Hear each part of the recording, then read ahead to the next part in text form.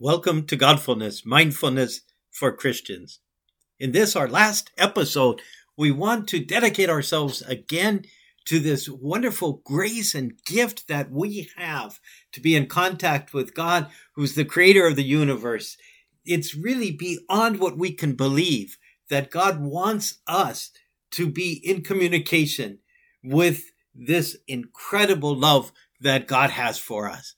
And to think that we, puny human beings, dust in the whole scheme of the universe, that God is so in love with us, that God wants to be in communication, it really should move us to do what we can to be in communication with God.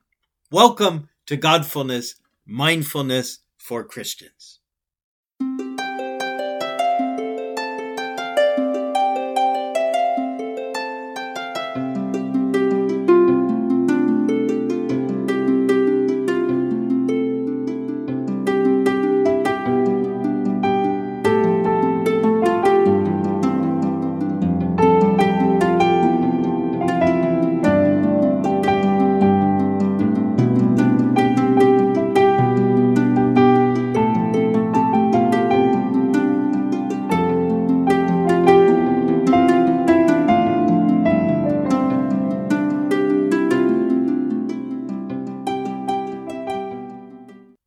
Segment number 1.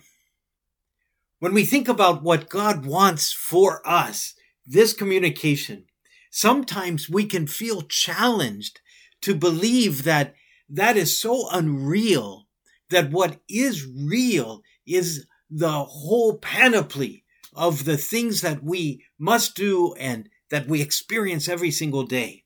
We lose sight that there is this reality behind the reality of things. And that reality is God. And that God at every moment is offering us the chance to be in communication with God. Now, we cannot take that offer up, nor does God want us to take that offer up at any moment. He knows very well that our minds are finite. And as finite minds, they have to focus on the other tasks that God gives us. But what perhaps we can challenge ourselves to do is not lose sight that those tasks are things that we do for God. So let's look at that. So first of all, there is this God who's given us everything and is in communication with us. A beautiful way that we can be in communication with God without maybe even thinking directly about God all the time is to be offering what we do to God.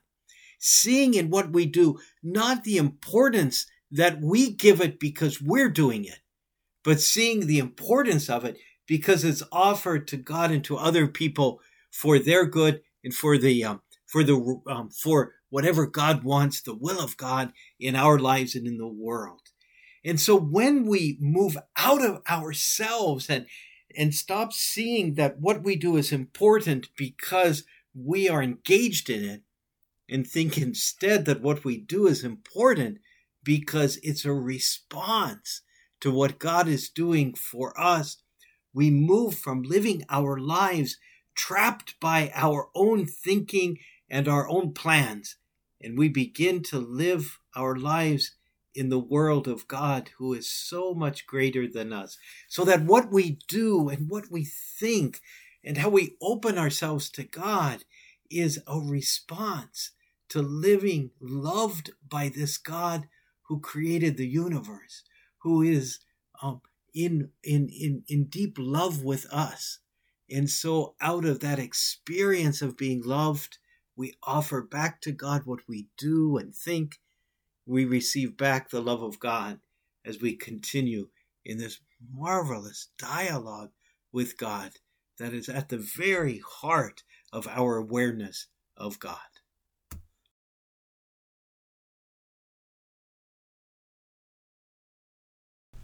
Segment number 2.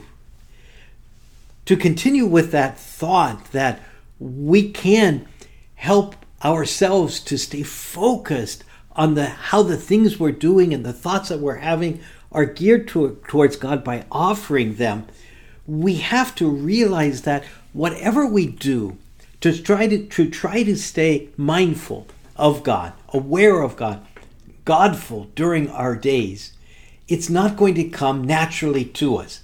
It will require an effort. We remember how Brother Lawrence said it took several years for him to really stay focused on how God was present in deep love for him. He had to bring himself back to that on a regular basis. And he was engaged in activities that had much to do with manual labor, different from us, where our activities mostly don't deal with manual labor, but with things in our mind. So for us, it may be even a little bit more difficult. So we can't assume that this is going to come to us naturally. We're going to have to put an effort into this mindfulness of God, this awareness of God. And anyone who has taken courses or studied mindfulness in another context knows that that's precisely what the people who teach that mention. And so we've got to expect that the same thing will be for us as we turn our attention to God. The difference perhaps will be is that we will feel so much more attracted to this practice as we begin to sense how blessed we are by God and how God loves us so much.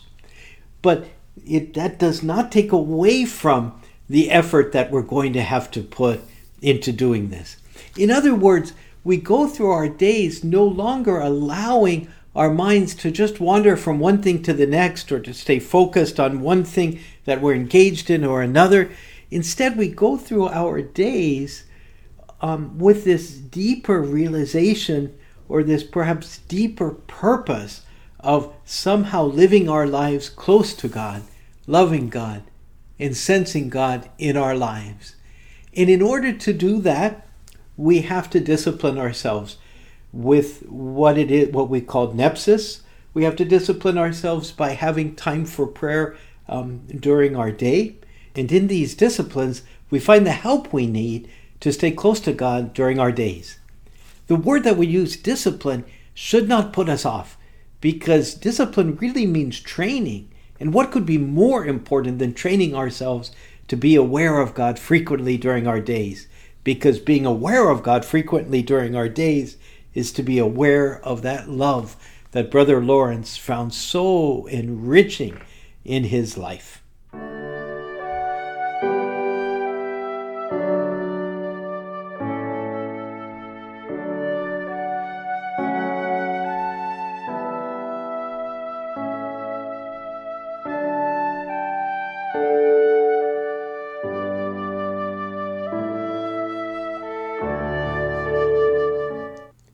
Segment number 3. The challenge of Godfulness is to keep very present in our minds that our lives are not about the things that other people's lives are about, that our lives are not about simply the things that come to us or are expected of us. Our lives are lived in a much broader horizon than that.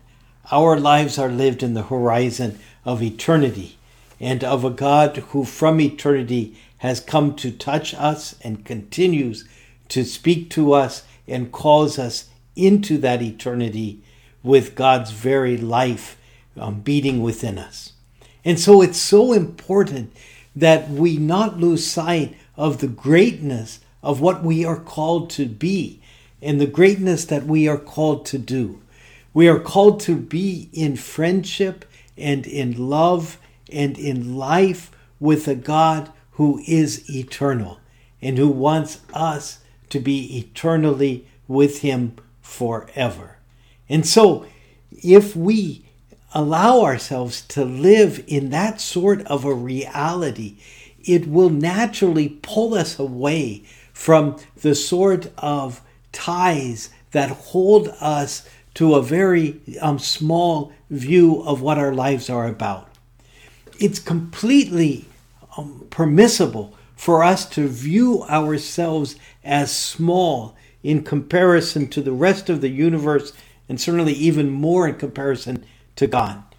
But it's not permissible to dismiss ourselves and our lives as being unimportant And it's not because our lives are important in anything that we create or do other than that we respond to the will of God and that we love God deeply.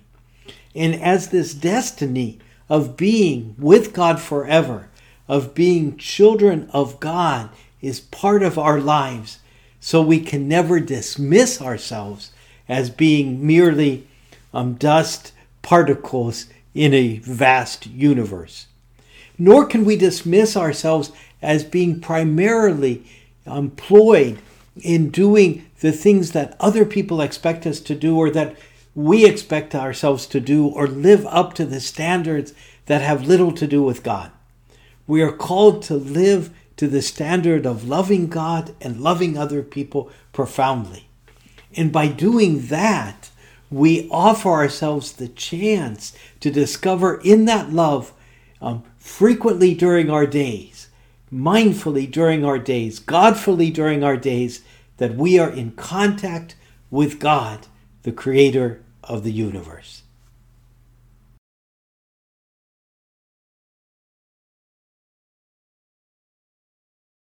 Segment number 4. In this, the last segment to put into practice to some degree what we've been looking at in the prior segments, I would invite you to take a couple of minutes simply to look at your life as lived on a much broader horizon than perhaps you normally do. That you are to live your life knowing that you are called to be with God forever, and that God has come to you out of that eternity to be in contact with you in this finite world and time in which you are alive right now. So to capture for a moment how great the destiny you have is and how special the life you are living is right now. And let me give you a couple of minutes to do that. And then we will close our podcast, the very end of our podcast.